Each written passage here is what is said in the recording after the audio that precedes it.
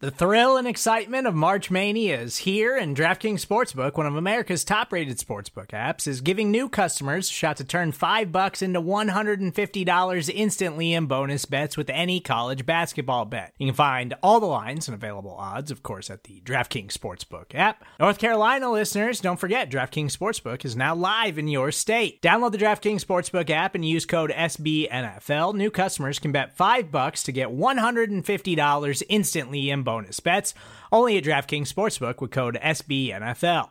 The crown is yours. Gambling problem? Call 1-800-GAMBLER, or in West Virginia, visit www.1800gambler.net. In New York, call 877-8-HOPE-NY or text HOPE-NY. In Connecticut, help is available for problem gambling. Call 888-789-7777 or visit ccpg.org.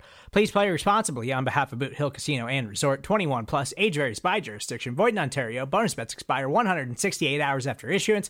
See dkng.com/bball for eligibility, deposit restrictions, terms, and responsible gaming resources.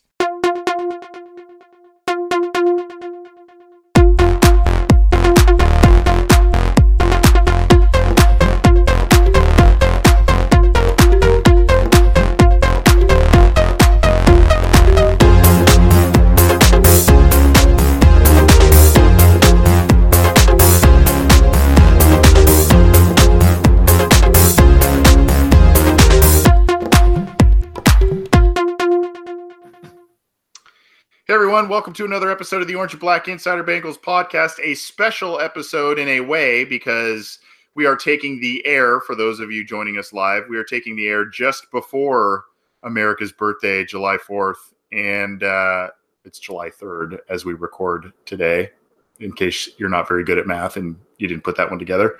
But my co-host, Suns Out, Guns Out, John Sheeran, how you doing, buddy?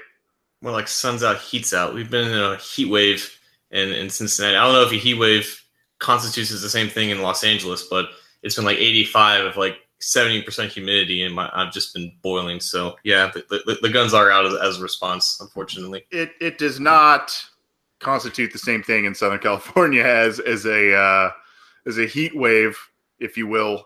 We don't really get the similar temperature to humidity aspect out here, but every once in a while we get them, but very, very rare. It's been warmer out my way, but more like mid 70s, high 70s, not God, I hate you. Speaking of love-hate, John, I absolutely loved your tweet that you threw out earlier today to promote the show. That was freaking epic, my friend. And the reason why, you must have known, I'm secretly dating Alex Morgan. I didn't know if you knew that or not. So she's my girlfriend. She's really not, but that's my sports crush. I'm actually dating Kelly O'Hara, so I'm ashamed to find that out. We could have went on some great double dates. Yeah, I know. But you superimposed my face on what I think is Alex Morgan's jersey.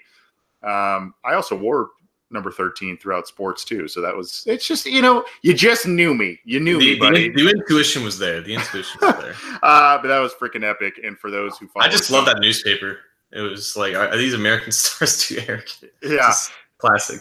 Yeah. It's pretty epic. And for those who did not see the World Cup, the women advanced through the semifinals. So good for the U.S. women's team. And we are, based on John Sheeran's tweet and a specific celebration by Miss Morgan, however you want to address her, we are going to do a segment in just a little bit called Best Bengals Tea Sipping Moments. So we'll explain that in just a little bit.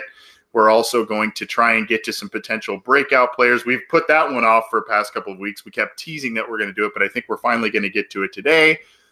And we're going to kick the show off with a potential preseason star for the Cincinnati Bengals.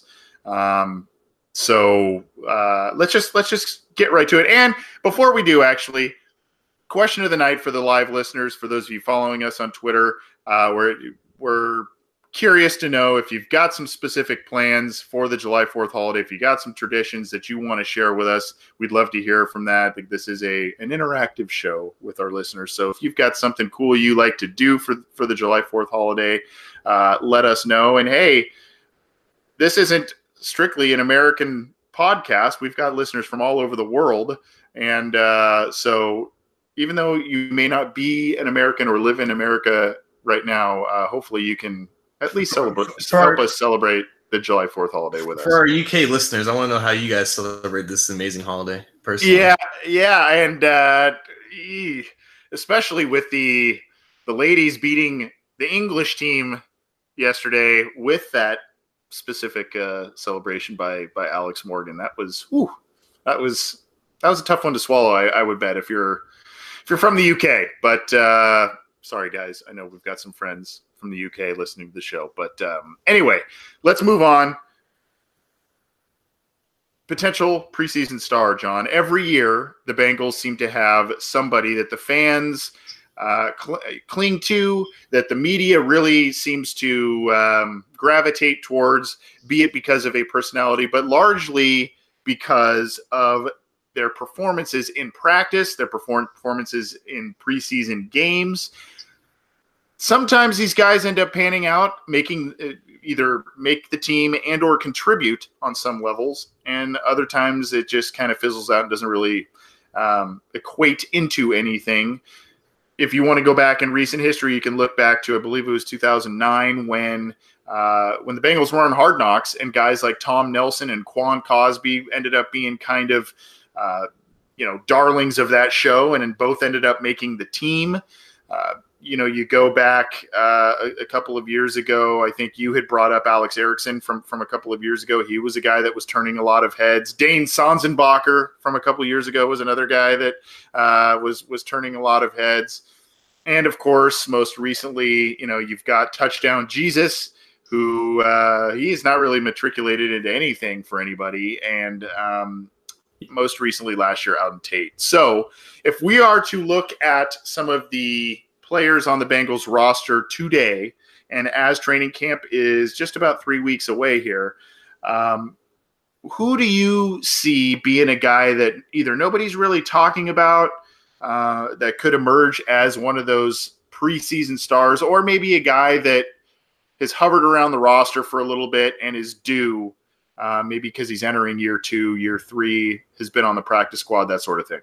I like how you mentioned a lot of scrappy white dudes and then just Auden Tate, but a lot of receivers. Unintentional. Well, there's Quan Cosby. Yeah.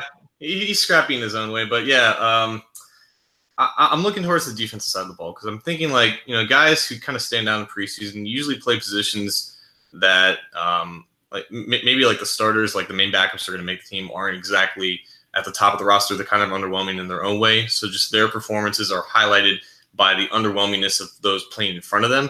And so I'm looking at the defensive line and the linebackers specifically. Defensive line, Reynold Wren wasn't my favorite draft pick, but I feel like he's like the perfect guy to just like break out in preseason and put up some insane stat lines. Kind of similar to Marcus Hunt a couple years ago, just because the dude's huge and he's strong and he's fast. And there's nothing more chaotic than one of those guys on the defensive line that lined up at the A gap, at the B gap, going up against second and third string offensive linemen. It's a recipe for disaster for most offenses, typically towards the later portion of that game.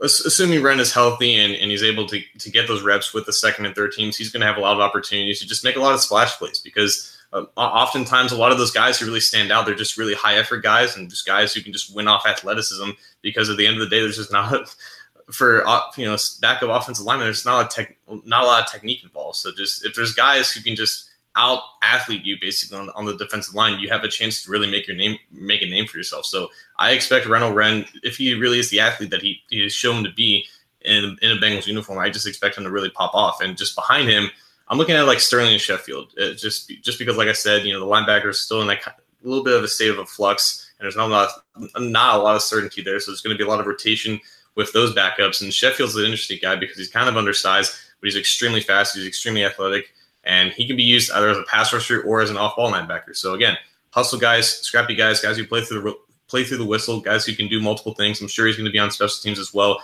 He's a guy to me that I think is going to have a jetpack on the back of his back and on the back of his shoulder pads. He's going to be around the ball constantly, and that's what he was in college at a small school. I think it was somewhere in the Northeast, and just the ability to do multiple things. And again, going up against second and third string offensive linemen, guys who weren't going to be able to touch him at the second level, or maybe not going to be able to block him off the edge. I think he's going to have an interesting preseason if he's able to get the snaps that he should be getting.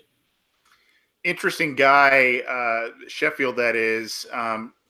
Kind of size-wise and what you're talking about in terms of a role reminds me a lot of remember Chris Smith from a couple of years ago? Yes. Yeah.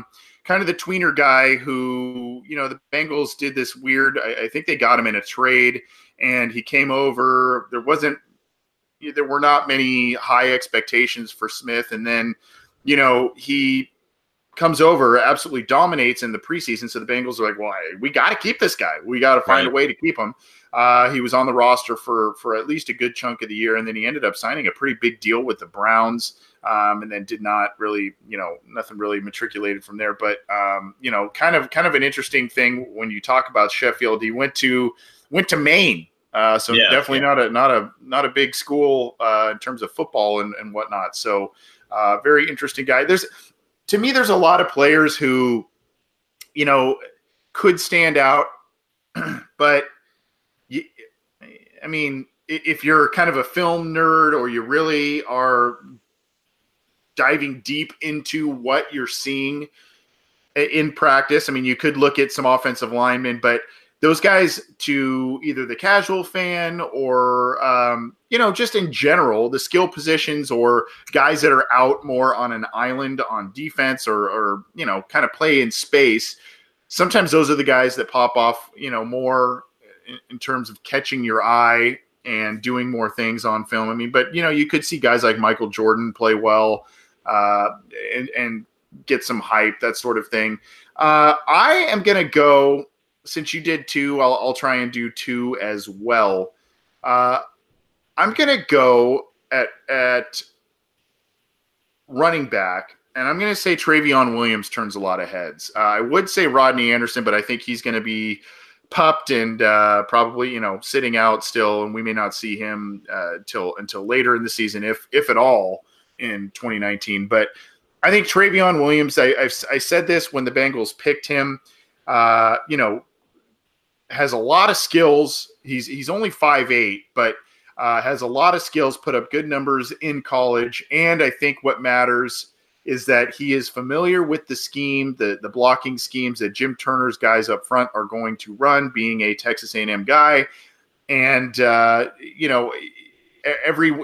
every year, because these guys get more and more carries, the Bengals will want to save Joe Mixon. They'll want to save Giovanni Bernard. And they'll want to see what they have in Travion Williams. Some of those guys further down the depth chart at the running back position tend to pop off on tape a bit more because they get more carries in the preseason games. So that's a guy I think will show quite a bit for in the preseason. I don't know if it'll translate to high production in the regular season unless the Bengals really try and utilize a 3 or even 4-headed monster at running back. But I think that's Joe Mixon's. He's going to get definitely the bulk of the touches there. But, I think in the preseason, a guy like Travion Williams will really turn some heads if he remains healthy and gets some snaps.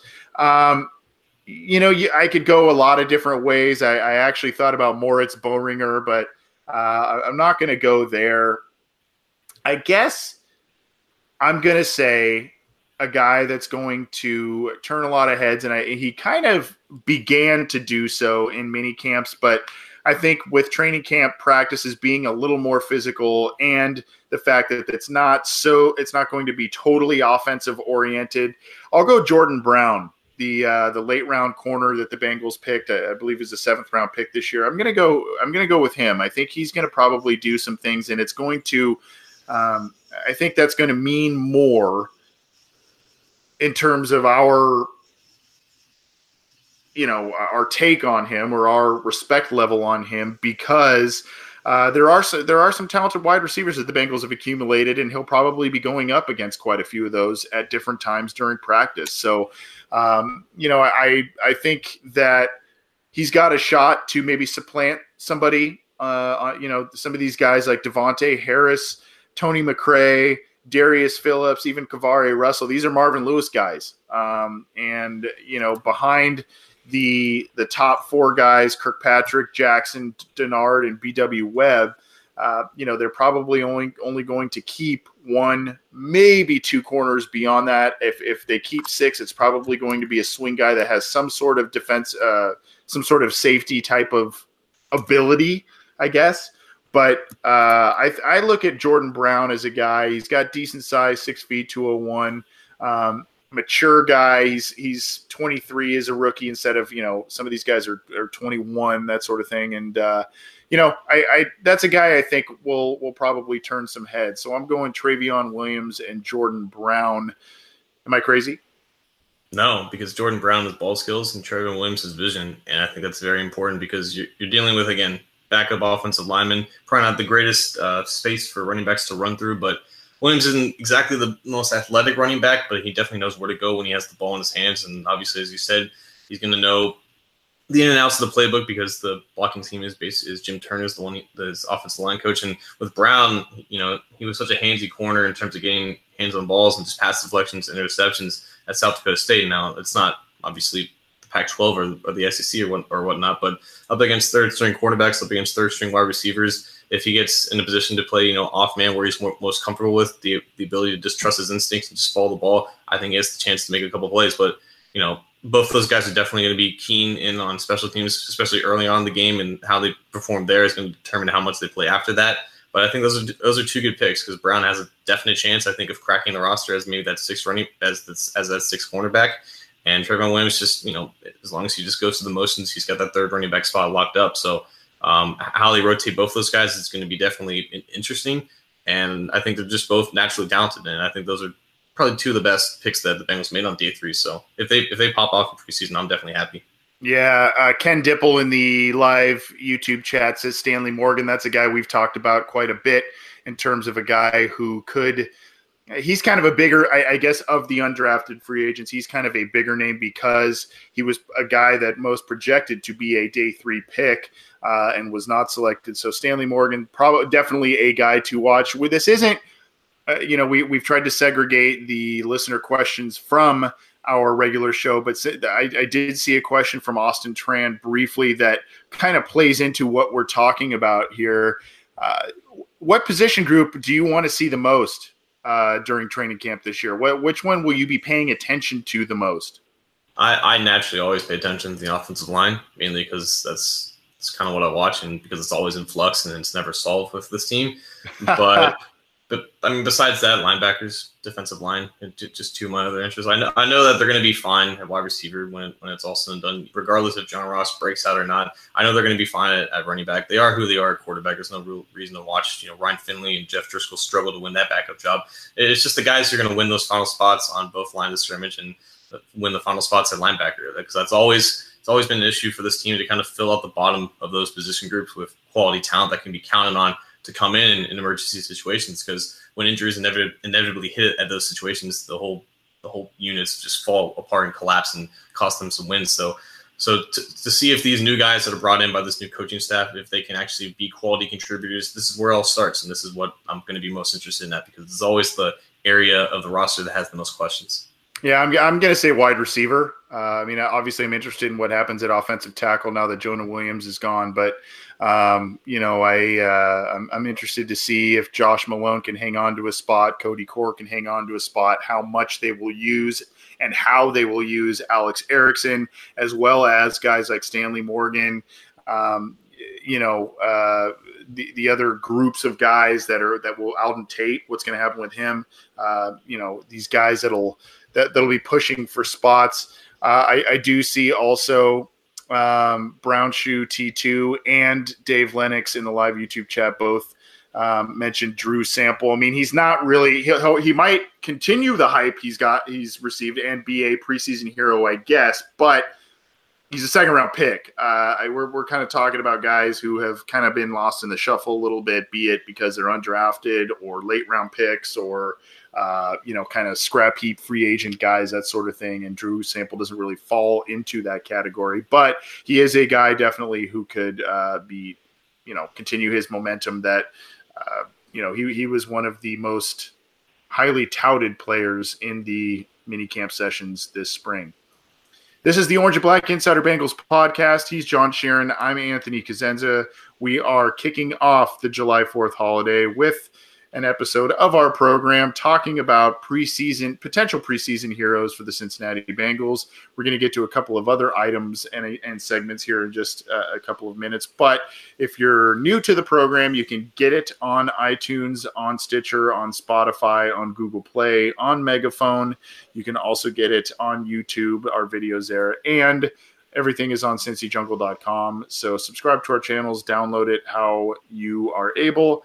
And try and join us live if you're able as well, especially when we do the listener question episodes. We'd love to have you join us and submit those to us. Hey, it's Kaylee Cuoco for Priceline. Ready to go to your happy place for a happy price? Well, why didn't you say so? Just download the Priceline app right now and save up to 60% on hotels. So whether it's Cousin Kevin's Kazoo Concert in Kansas City, go Kevin, or Becky's Bachelorette Bash in Bermuda, you never have to miss a trip ever again. So download the Priceline app today. Your savings are waiting. Go to your happy place for a happy price. Go to your happy price, Priceline. With threats to our nation waiting around every corner, adaptability is more important than ever. When conditions change without notice, quick strategic thinking is crucial. And with obstacles consistently impending, determination is essential in overcoming them. It's this willingness, decisiveness, and resilience that sets Marines apart. With our fighting spirit, we don't just fight battles, we win them. Marines are the constant our nation counts on to fight the unknown. And through adaptable problem solving, we do just that. Learn more at marines.com. Well, John, I teased it at the beginning of the episode. Thanks to Alex Morgan's celebration in the Women's World Cup semifinal win over England, and thanks to your specific tweet, sort of referencing that that celebration, we decided to do a segment called "The Best Bengals Tea Sipping Moments." That we can, the top 5 list of tea sipping moments. Now, if you're an old man like me and or aren't hip to the lingo, there is a meme. I believe was it Kermit the Frog? That's kind of what stemmed it. Yeah, am I right? Kermit was the one that kind of. Yeah, and it's not dope smoking; it's tea sipping. Correct. This is not how anyone smokes a doobie anymore. I don't know when they did, but it's not. So. Right. And it's a meme. And, again, for those who do not know what a meme is, I don't really know how to help you on that one. Go look it up. Emmy, go Google it. I actually heard it's called meme by the French. Meme. Yeah, it could be. But there's basically, it's kind of a way to brag, a humble brag, you knew something was gonna happen, and it happened, and people kind of doubted you. You're just like, well, that's a shame. That's life. Yep. Yeah. Now, truth be told, as Bengals fans and for the Bengals as a franchise, there has not been a lot of moments like this for this team, unfortunately. So, top 5 might be actually a little difficult to come by, but we're going to count down our top 5 tea sipping moments for this Cincinnati Bengals. By the way, we also reference the tea sipping because Boston Tea Party, America's birthday. Do you see where we're going here? It's a theme. Okay. We're going to start with our number 5s and just to let you know the context and the qualifications of what we're going to be talking about here. This can be a specific celebration by a Bengals player, and there has been a lot of those over the years. It can be a specific victory. It can be a specific play. It can be a specific soundbite from people or just a general event in Bengals history. So, without further ado, John, your number 5 Bengals tea sipping moment that you would like to start with. So I had my 5 when I first saw this, and I've just been rearranging it like a lot in the span of like 15 minutes. So I set it on Reggie Nelson's interception of Ben Roethlisberger in 2015, I believe it was week 8, I want to say. Bengals were 6-0 at this time, coming off a bye, playing at Pittsburgh. Usually just two things that don't really go well together. I think at this moment in time, most people around the NFL were just like, the Bengals for real. Yeah, they're undefeated, but how legitimate are they? And this was a low-scoring game at Pittsburgh, kind of ugly. Bengals got out of the gate with an early score, and then Pittsburgh slowly took back the lead. And then the fourth quarter came around, and Ben Roethlisberger threw a terrible pass to Reggie Nelson. Actually, right after he threw an interception to Shawn Williams, which led to the go-ahead touchdown from Andy Dalton going to A.J. Green. And then maybe a couple plays later, Roethlisberger threw an interception, terrible pass to Antonio Brown to Reggie Nelson. Mike Nugent kicked a field goal, kind of sealed the game. It was just kind of like, to me, against obviously that team in that moment, going up against certain perceptions, going up against certain narratives, just circling around the league. It was an amazing play made by Reggie Nelson, a terrible play made by Ben Roethlisberger, kind of established the status of where those two teams were at that moment during that season, and where, how that season should have ended for both those teams and kind of where they were going. And it was just a nice moment, and just obviously a tall hill for me to stand on from what happened during that game. I like it. And definitely that ugly ass game that was like 13-10 or something like that. 16-10, I think. Yeah. Oh God. Yeah. That was a tough one to watch, but a good win nonetheless. And that play was, I definitely remember that play. A big one for the Bengals that year. That was the game. I think Vontaze Burfict also came back and was just a maniac in that game, right? Was that when he injured Le'Veon Bell? I believe it was. Yeah. I believe it was. Yeah.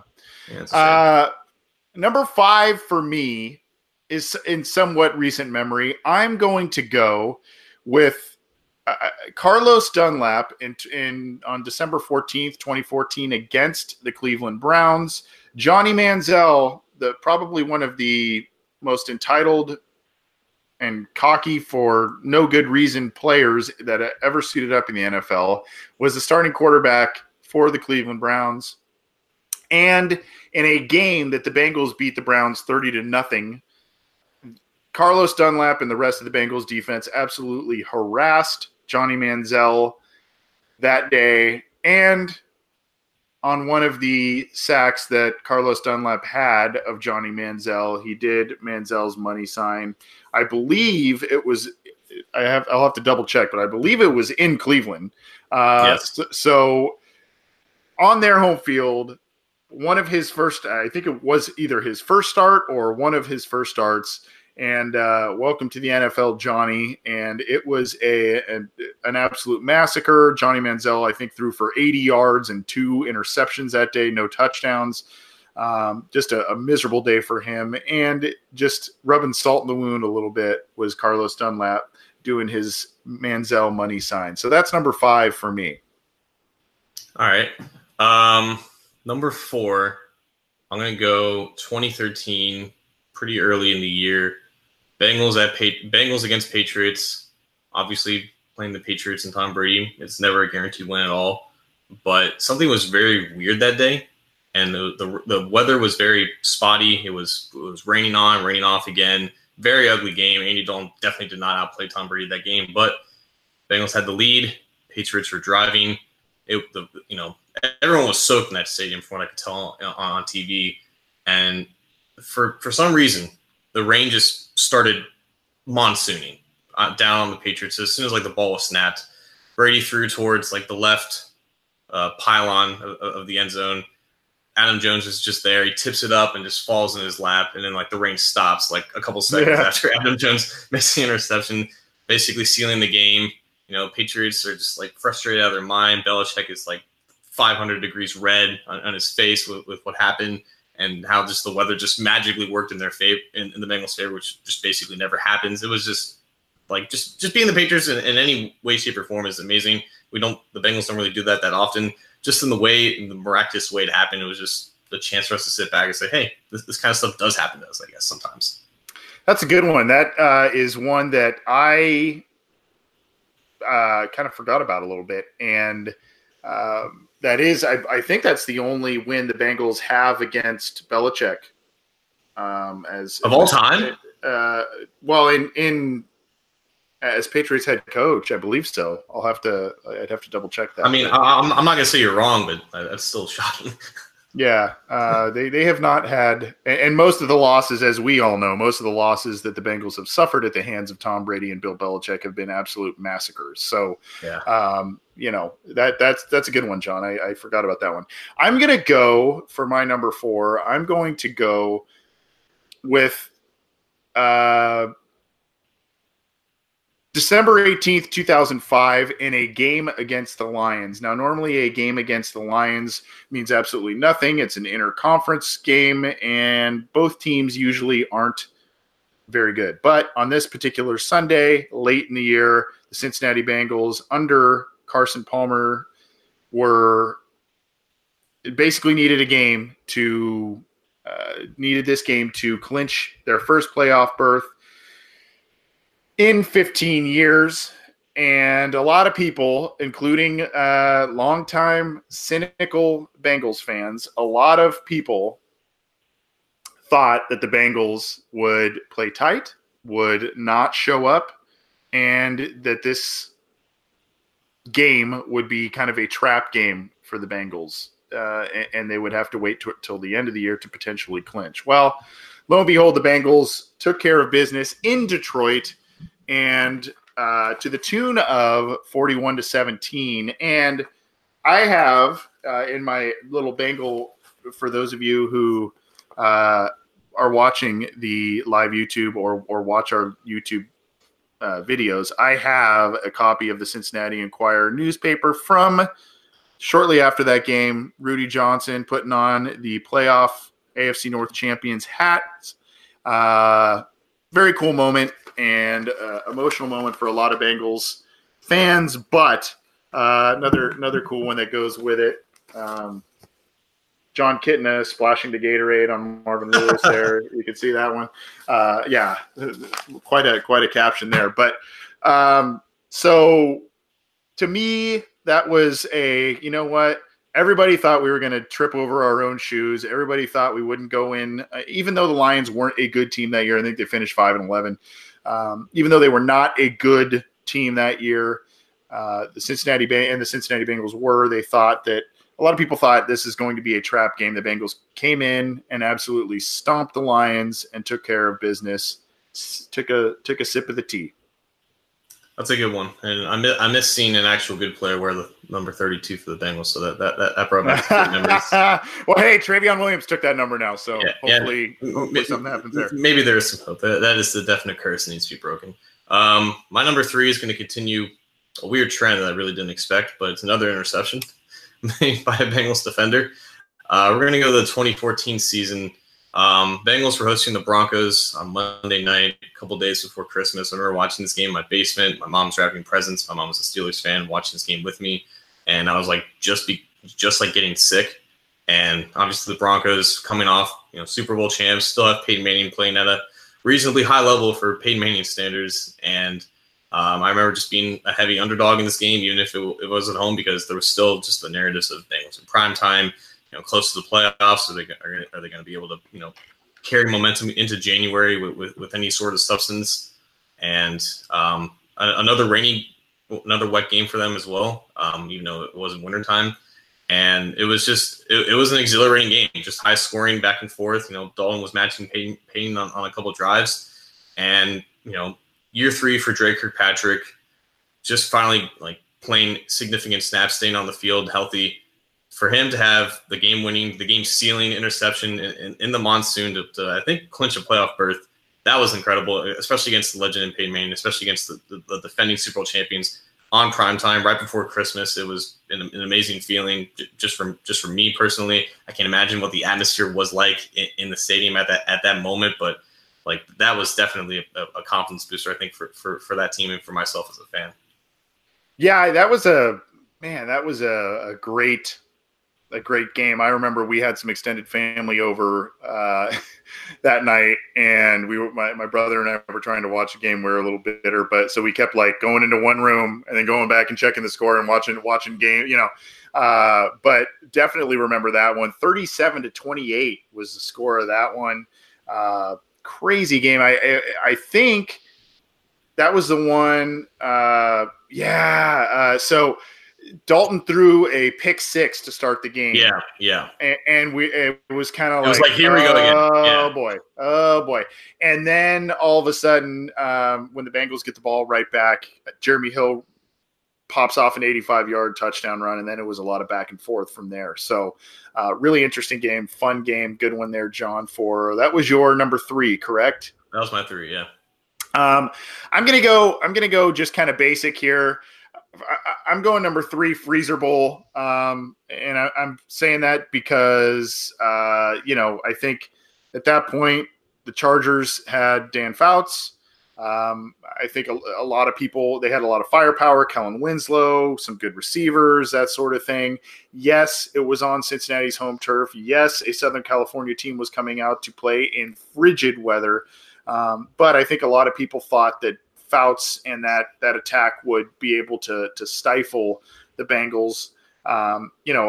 Ken Anderson kind of had a renaissance that year. He had kind of gone through some ebbs and flows in his career and had a great year, was the NFL MVP that year. And then it ultimately got the Bengals to the Super Bowl. So, just in general, one of the most iconic games in NFL history. And of course, a nice cup of hot tea was probably needed after playing in that game, because that was ridiculously cold. Guys, your buddy Lapham, I think he played in that game, and Munoz, they talk about that game, and you got to be a pretty tough SOB to be able to play in that weather, regardless of what team you are. So. That to me was my number 3. You look like you had a comment, John. Well, according to my dad, you had to be a tough SOB just to watch the game. He tells me about going to that game with his dad, and he went to it. Well, here's the thing. Okay, my grandpa had season tickets since '68, and he gave the season tickets to me and my dad when Paul Brown Stadium opened and whatnot. And the story is that he crammed into that car with 3 of his brothers. I think he had 4 brothers, but 3 of them lived with him at the time. And they all just dressed up in however many layers it was required to watch a game in negative 50-degree wind chill. But they were just all in the car, just sweating their butts off because they're outside yet and they're wearing 5 coats. And then they walk outside and they just immediately freeze over. So he I believe that he went to the game, but the more time goes on, apparently 100,000 people were at that game, even though Riverfront only held 50 or 60,000. So I guess that's just the nature of that game and just the legend of it. So that's a good one though. It's the fisherman story, right? The fish was there. I was there. Were you there? Yeah, I was there. Yeah, of course. Yeah. But this is the great dynamic between us, because you always talk about the old games, and I'm going to stick with the more modern ones. My number 2 is going to be a game that I don't think a lot of people remember, but it was literally just the moment for me during the 2014 season. I think it was late October. Ravens came into town. Another great game, because the Bengals and Ravens always played each other close during the Marvin Lewis era, in the Marvin Lewis Andy Dalton era, and Bengals usually found the way on top more often than not. And this was again the occasion. Ravens were down by 3 late in the game at their own 20. Joe Flacco launches a moon ball to Baltimore Raven at the time, Steve Smith, and I think makes the catch. He makes the catch, and. Or no, I don't remember exactly what happened, but Steve Smith was called offensive pass interference. I remember him arguing so much on the field. It was a big controversy and whatnot, and eventually, it was a 10-yard penalty. Ended up being 4th and 20. Ravens couldn't convert. Andy Dalton kneels, but just seeing Steve Smith on the field whining and crying for an offensive PI, which was so blatantly obvious too, and put the Bengals 4-2 on the year at that point. But that was just. That was a good win. Yep, that was, and it started a run, or was in the middle of a run, where the Bengals they had the Ravens number, and I think one of the only losses the Bengals had during a pretty insane stretch of games was an overtime loss where Dalton threw a Hail Mary to Green at the very end of the game to tie it, and then the Bengals lost on a field goal in overtime. That was their only loss in a stretch of 7 games or something. So yeah, that's a really interesting one. I am going to go a little old school. I did have a couple towards the beginning that were a little more recent, but I am going to go old school. This one, look, I wavered on which one to put number one, number two. This one is number two because it occurred during a Bengals loss. So, it's hard to kind of say, tea sipping moment here when you're tasting the sour taste of loss. So, in 1989, head coach Sam Wyche uttered some of the most iconic words in Bengals history. When the Bengals were playing the Seattle Seahawks, a game in which they lost 24-17, and at the time going into the game, they were 7-6. So they were in the playoff hunt. They had 3 games to go. At the time, Seattle was in the AFC, so it was kind of a critical game for the Bengals in potentially making the playoffs after losing the Super Bowl the year before. So, this one, and what's really interesting about this game, and a lot of people don't talk about this aspect, but the reason why Sam Wyche uttered words I will mention in just a second is because the officiating in this game was really, really poor. And, Bengals fans knew that this game was important for playoff purposes and everything. And, they started throwing things on the field. They started throwing things at the referees. Fans did in the stands, kind of like stuff that was happening in the wild card game in 2015. But all of a sudden, and you never see this happen in modern games, but Sam Wyche comes on the PA system within the stadium, and he utters, the next guy you see throwing trash on the field, throwing things on the field, get him out of here. You don't live in Cleveland, you live in Cincinnati. So the tea sipping moment there is a backhanded insult to one of the Bengals' biggest rivals, while telling the fan base there to knock it off. So just an amazing soundbite, and it's probably just a 10-second soundbite. I probably should have had it queued up to play, but if it was a win, that would have been number one in my book, but it made number two for me. You didn't need the soundbite. I saw your lips moving, but I heard his voice, basically. Yeah. Before we get to number one, John, there were a couple of suggestions in our live YouTube chat that I wanted to get to before we unveil our number ones. Christian McCoy says Gio running all the way around the Dolphins on Thursday Night Football. That was insane. Yeah, that was crazy.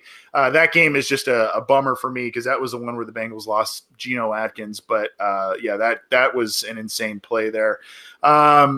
Bill Williams talks about Giovanni Bernard as well. Gio running the ball on the Steelers on Monday night for the breakout run/win. I think that was a screen pass actually. But yeah, it was the Bengals ended up beating the Steelers on Monday Night Football there. Christian McCoy says obviously the comeback versus Seattle in 2015. Dalton won that game and Nugent. That game was awesome. That game was well. Let me rephrase that. The fourth quarter and overtime was awesome. Leading up to that, not so much, but a good one there. So a couple of interesting ones and good honorable mentions, I guess, for our list. Like, I don't know what the opposite of like tea sipping is in this scenario, but watching like the Bengals somehow get their field goal unit onto the field at the end of that Seattle game, it was like the most shocking thing my eyes have ever seen. Like the fact that they were the ones to do that, like of all teams, it was just. I was mind blown, I guess. Yeah, Dalton got rocked. Remember, he got absolutely rocked, and they couldn't. He was like stumbling off the field, and the other group had to sprint on. That's a good point. It's like the team that has the worst clock management issues. This is what's going to get them in trouble. Timeouts left. How are they going to do this? Oh my god, they kick one in once. So right. Yeah, that in terms of just quality games and watchable, that's hard to watch. But my number one is actually your number 5. Just the entire Johnny Manziel game. Like I had 2 liters of tea. I was just drinking the entire game, just watching that. I remember I saved a picture of all the Bengals who ended up doing the Money Manziel sign. I see I believe that's Walls Gilberry. That's Ray Maluga in Johnny Manziel's face. That's Adam Jones on the sideline looking at the camera, obviously perfect after a tackle. Freaking Brandon Thompson got in on the action, I think, after like a tackle for loss, and obviously Dunlap after the pass deflection. I think it was Manziel's first start. It was the second Browns game of that season. The first one, obviously, remembered was dreadful. The Brian Hoyer breakout game that was out on Thursday night. And my Browns fans, my friends who were Browns fans came down for that game and rubbed it in my face as well. Ooh. So that was great revenge. And the fact that it was Manziel, he played awful in his first start, and they just egged it on. It was that was amazing. There was nothing more to say about it. Yeah, that was especially. I didn't realize that many guys did it. Wow. Yeah, that's pretty. Like when Brandon Thompson is basically like trash talking you, you screwed up. Yeah, yeah, that's a good point. For my number one, I am going to stick. Actually, it occurred a week after the infamous. You don't live in Cleveland, you live in Cincinnati game. 1 week later, again on their home field turf, and looking to take things out on somebody, and it was Sam Weich's arch nemesis, Jerry Glanville, who was the then head coach of the Houston Oilers. On December 17th in 1989, the Cincinnati Bengals absolutely took it to the then Houston Oilers, 61-7. And I remember this. And I was a little guy, but I remember watching this game because the Oilers at the time going into that game were 9-6. The Bengals were 8-7. I remember. So we're going into the fourth quarter here. The Bengals, they get a touchdown, a 10-yard touchdown pass. They had Eric Wilhelm in the game. Ira Hillary catches a touchdown pass. This is how much Sam Wyche disliked the Oilers, disliked Jerry Glanville. With, I believe, I don't have the exact time here in terms of time left, but towards the very, very end of the game, up 58-7, the Bengals are driving, just kind of killing clock. And instead of kneeling on the ball, up 58-7, Sam Wyche opts to go and trot out Jim Breach for a 30-yard field goal. Instead of kneeling on the ball and all of that, he kicks a field goal of 58-7 to go 61-7 and just embarrass the Oilers. Now, you have to get some historical context to this. There were games where the Oilers were doing all kinds of late hits. That's the kind of stuff Jerry Glanville allowed. They were kind of cheap shot artists, but for a couple of years, they were tough to beat with Warren Moon, Drew Hill, Haywood Jeffries, all kinds of guys. Lorenzo White, I think, was the running back. So they had a lot of good players on that team, but there was a lot of there was no love lost between those two coaches, and there was actually a very interesting NFL top 10 countdown. If you ever watched that, it's an older one. Basically, it was top 10 rivalries, and one of them was Jerry Glanville against the old AFC Central, and it talked about how Sam Wyche, Chuck Noll, and Marty Schottenheimer at the time, the Browns coach, all despised Jerry Glanville. And just the way his bravado and all of that, if you can find it on YouTube or something like that, I highly recommend you check it out. Very interesting stuff. Very funny. Glanville was just a cartoon character of a head coach. It sounds like a early day Greg Williams. Yes, kind of. Okay. Yeah. But Glanville was a guy, if you don't know him, he was a guy who would leave like tickets at the box office for Elvis Presley and, James Dean and, just cartoon character of a human being. But it was just hilarious that instead of showing good sportsmanship and kneeling on the ball up with such a high score, Wyche says, no way, we're getting more points. And in talking about the game, Jerry Glanville said, I think Sam would have tried to beat us by 100, but the clock ran out. So if he could have. So, kind of a comical game, but it was a statement game, especially after what happened the week prior with bad officiating, a bad loss, that sort of thing. And ultimately that game the week before cost the Bengals a playoff berth, as did a loss the next week against the Vikings in the final week. But in between those tough losses was a very comical, very entertaining game, thanks to Sam Wyche. So those are our top 5 tea-sipping moments by the Cincinnati Bengals as we head into the July 4th holiday. Ken Dipple says, how about the Patriots game when Huber kicked a bomb from the end zone in the driving rain? Yeah, I don't. Sorry to Kevin Huber. I don't really remember the punter all that much necessarily, but Bill Williams on the one that I said says Jerry wouldn't shake Sam's hand after the game. Yeah, he just ran off the field. Good one from Keith. Undefeated Chiefs when they lost to Cincinnati in 2003. That was a good one. So some good memories. And you know what, John, we wanted to do this because we feel like this was a positive thing after some bad news that Bengals Nation received with Jonah Williams last week. It was kind of time to up the positivity a little bit as we continue to march towards training camp. This is the Orange and Black Insider Bengals podcast. He's John Sheeran. I'm Anthony Cosenza. We just talked about our top 5 tea-sipping moments, if you will, of the Cincinnati Bengals, and we did nominate a couple of potential preseason heroes as we get closer to training camp. You can get this program on iTunes, on Stitcher, on Spotify, on Google Play, on Megaphone. You can get it on YouTube and CincyJungle.com. John, I think we've got a few minutes left to talk maybe about a couple of potential breakout. Let's do one each to kind of keep the time manageable here.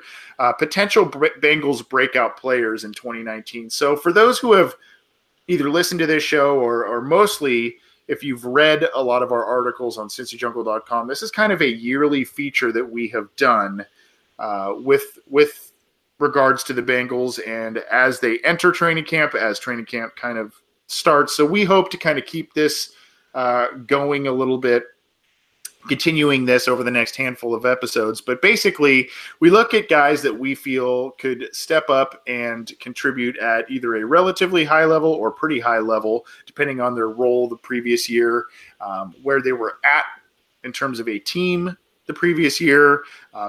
It can be a rookie, it can be a veteran, it can be one of those guys that's maybe 2 years in, 3 years into his career, and maybe looking to take that big leap. So, that's kind of the criteria a little bit on our list here. So, John, give me a name that you think could be a potential breakout guy where we said, wow, wasn't really on our radar last year, be it because he didn't do much for the Bengals or was on another team or is a rookie.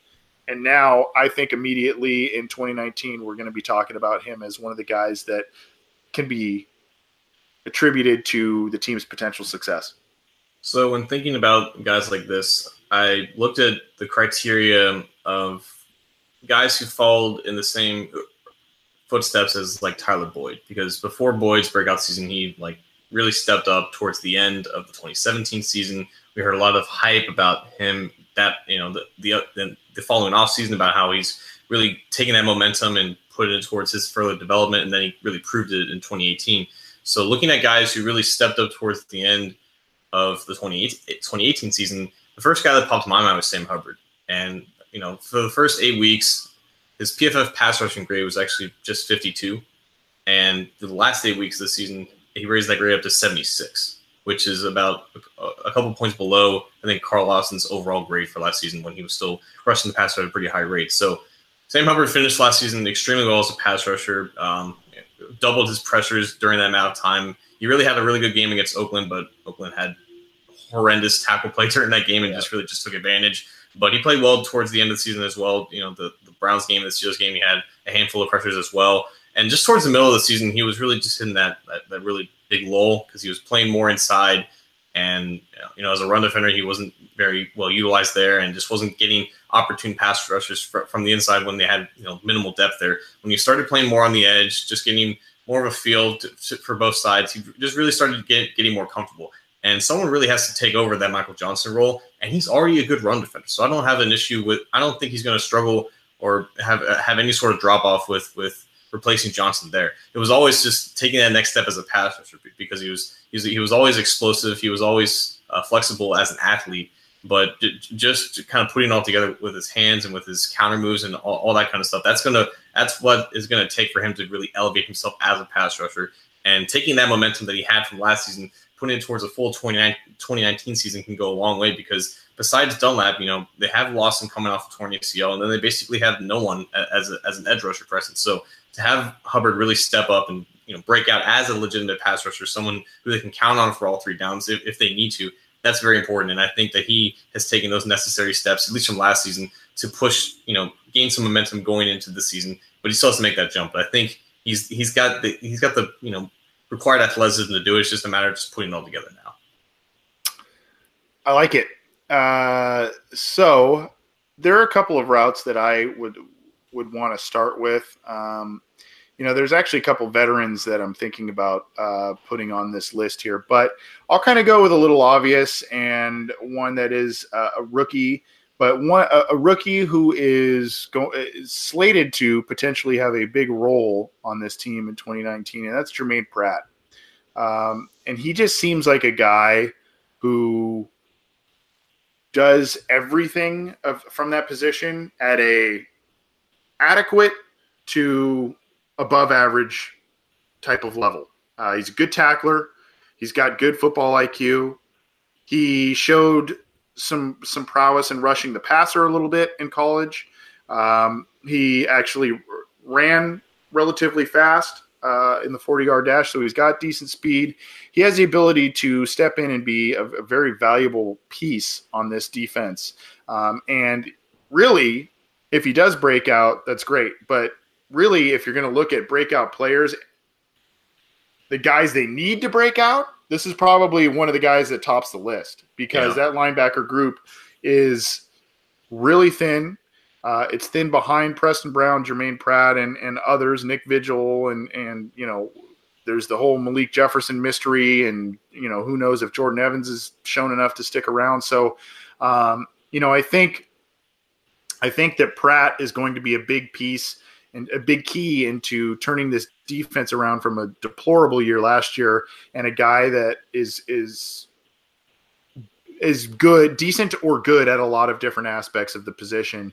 And I think the tackling thing, we've talked about it a little bit in previous episodes, John. I think the tackling thing is of paramount importance. I think the past few years, and I'm not really sure why, it could probably be attributed to a lot of different things, injuries and coaching malaise from Marvin Lewis, whatever, and really not doing a lot of stockpiling at the position. But tackling has been one of the biggest issues on this team, and really has caused this defense to fall off a cliff. And I noticed that a lot last year, even when they brought in a guy like Preston Brown, who was also known as one of the better tacklers in the NFL. So I would say Jermaine Pratt should be a breakout guy, and it hopefully is, because the Bengals probably need him to be.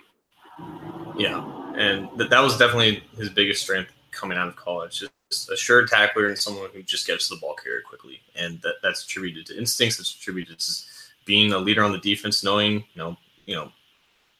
knowing how to diagnose plays at a quick pace, because playing fast and playing comfortable is so freaking important, and especially in a defense that had a lot of struggle just with communication, just reading plays in general. Just having that upgrade is just crucial, and I'm just glad he signed, and he's going to be a crucial part of this defense, because of all the types of linebackers that they need, he basically fits to a T exactly the things that they didn't have. And I know he's not Devin White, he's not Devin Bush, because they were drafted ahead of them for a reason, but in terms of what you could have gotten behind them, there was just no better other linebacker that can give them exactly what they need than Pratt. Yep, totally agree. So that's the start of our potential Bengals breakout players in training camp and preseason and into the regular season this year. So we'll continue to do that over the course of the next handful of episodes, and obviously we'll have maybe some others that'll be a little bit more debate-inducing than the ones we presented tonight. John, any final thoughts before we sign off here for the holiday weekend? Yeah, we're about 2.5 hours away from the 4th, and my only advice is don't be Jason Pierre-Paul. Yeah, yes. Be very safe, everyone out there, whether it's, having adult beverages and handling a vehicle or handling fireworks, or dealing with individuals who are inebriated and being aggressive, anything like that. Just be careful out there, but have a good time. A lot of people. What are you doing for the 4th, man? Are you doing anything fun? I found a pool, but no, it's family friend. We're going over there, escaping the heat. I live on a golf course too, so we might catch some fireworks from the fairway. So it should be a fun time. Nice, good, yeah, good. Of